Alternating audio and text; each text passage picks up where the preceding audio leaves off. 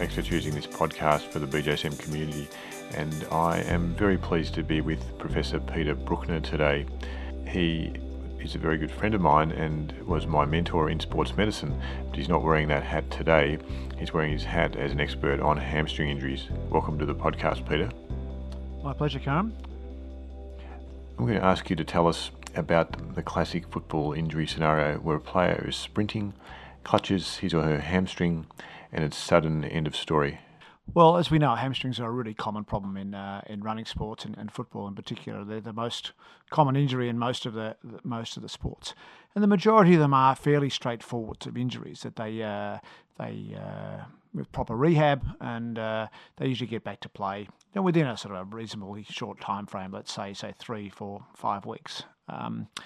But there's always been a group of hamstring injuries that don't do well, that take a long time to return to play or have a high recurrence rate. And so they're the sort of injuries that we've never really been sure why that occurs. But I think we've certainly got a better understanding now of at least a significant proportion of these hamstring injuries that don't do well are due to the injury involving the intramuscular tendon. Now, the hamstring has as we know, has proximal tendons and distal tendons, but both those tendons actually continue on into the muscle belly, and that's where the hamstring injuries or the bad hamstring injuries occur, at the muscular-tendinous junction within the muscle. And it's when the injury actually involves damage to the tendon itself, and in particular a complete tear of the tendon. That's when they don't do well. And it's a sort of thing that it's a little bit hard to recognise clinically. I mean, they tend to be more severe on sort of history and examination, but it's really only with imaging and with MRI in particular, and ultrasound, but particularly MRI, that we can examine the status of this intramuscular tendon and see whether it's intact or, in fact, whether it's damaged, and if it is damaged, whether it's a partial or complete tear. Okay, so let's think about the person in the clinic, and you're an active clinician and got lots of experience in elite teams. In a regular clinic, patient comes in and MRI is not that accessible. So if we talk about a regular clinical setting, what do you recommend that people do? Well, as I said, it's very hard to detect these injuries. So they're really the ones that seem to be taking a long time to get better, or the ones that recur, and particularly recur multiple times. We've had athletes who've had 4 or 5 hamstring injuries within a period of maybe 6 months. And that certainly makes us very suspicious that there's an intramuscular tendon injury. So they're the ones we would be imaging those and to see what sort of damage is done to the tendon. And is it more semimembranosus, semitendinosus, or more biceps? The vast majority of these are biceps, long head of biceps, and the proximal tendon. The intramuscular part of the proximal tendon is the most common site for these tendon injuries. But we do see them occasionally in both semimembranosus and semitendinosus, and also in the distal intramuscular tendon or muscular tendinous junction of the biceps. But definitely biceps, probably 80 or 90% of these intramuscular tendon injuries. And do you think if a physio arranges for MRI through a physician or through specialist privileges, are the radiologists always skilled at helping with the diagnosis and the report? Well, I think it's a matter of being aware of this injury, and hopefully now people are becoming more aware of it. We published an article in the British Journal of Sports Medicine recently with some photos and trying to make people aware that this is an issue. And it's certainly something that I was not aware of until relatively recently, but it does help explain a lot of why some of these hamstrings don't do well. So Peter, at a talk I heard you do recently, you showed the images very nicely of the torn MRI, and this is in your paper in the BJSM, which is well illustrated with the MRI and with the surgical findings. So paint a picture for the listener what they should look for on the MRI. Well, normally you see a sort of a straight black line really within the muscle belly itself, which is the tendon.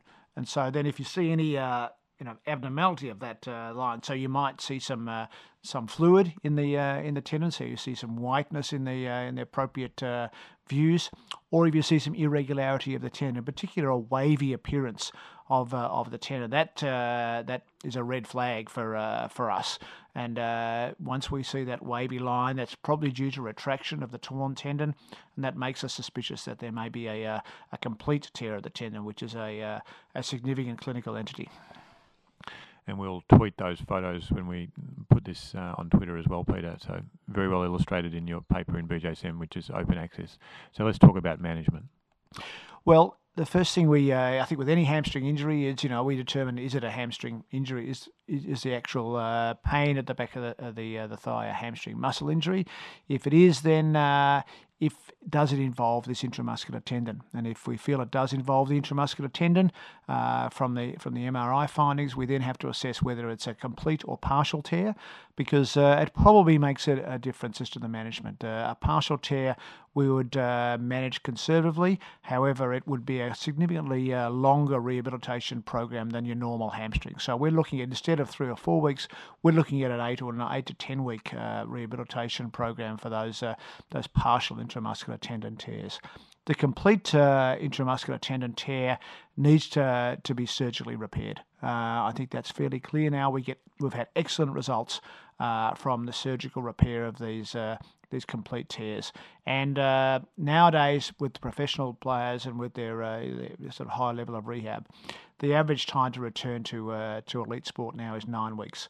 So they're really no worse off having the surgery than they would having just a conservative rehab approach. So I would certainly recommend that if you recognise a complete tear, that surgery is the appropriate treatment, ideally within 2 or 3 days of the injury. So the sooner you can get onto it, the better. So it begs the question of whether you need to do an MRI on all hamstring injuries, and obviously that's not practical in the majority of cases, and in the majority of cases not needed. At a professional level, yes, you can justify it, and you pick up these things early. At the more community level, I think it's those cases that we mentioned before who are having a prolonged rehab, or in particular have a number of recurrences in the same sort of a region. Then I would be very suspicious of an intramuscular tendon injury, and then it needs to be assessed with an MRI. And Peter, thanks a lot. So just to bring it to a close, clarify a couple of points. We're not talking about an avulsion of a hamstring from the ischial tuberosity, are we? No, these are not injuries to the free parts of the tendon. These are injuries to the intramuscular component of the tendon, usually the proximal, but sometimes they are the distal tendon. And just on those avulsion injuries that we haven't, it's not a focus of this podcast, but because I brought it up, what's your approach for managing those ones? Well, again, I think surgery is appropriate for those, and again, the results seem to be very good at reattaching the tendon to the bone. And last point on rehab, Peter, you've worked with some of the world's best physiotherapists and some of the best strength and conditioning coaches. As a doctor, what have you learnt from them about the rehab, and what would you advise our junior rehab listeners to think about from the folks you've hung out with who are fantastic? Well, I've learned that us doctors know nothing about rehab, but compared to the experts, and it's a real area where we've got a lot to learn. And but the level of sophistication of the rehab is terrific. But with hamstrings, I think the key issues are strength, and they've got to be 2 different types of rehabilitation exercises. What we call the more hip dominant exercises, and secondly the more knee dominant. So things like Nordic hamstring curls are excellent. They've been proven to be effective. And then you need some hip dominant exercise, some Romanian deadlifts or something arabesque or something similar. So they're really important.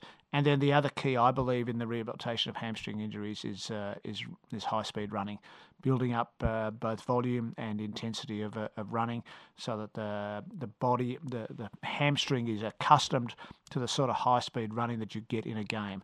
It's very hard to push yourself hard enough at training compared to what you do in a game, but that's really important. You can't suddenly go a lot faster in a game and expect your hamstring to tolerate that load when it hasn't been exposed to it before. Fantastic, Peter. Thanks a lot. A lot of great tips there for our listeners. My pleasure. And you're listening to Peter Brukner, who was sharing experience from the Olympic Games, the World Cup in soccer, football, and from the Premier League, among other places. Thanks for listening to this particular podcast, and you'll find links to other relevant podcasts on our homepage. And also the paper that Peter has just published in the BJSM is available in open access, talking about managing difficult hamstring injuries.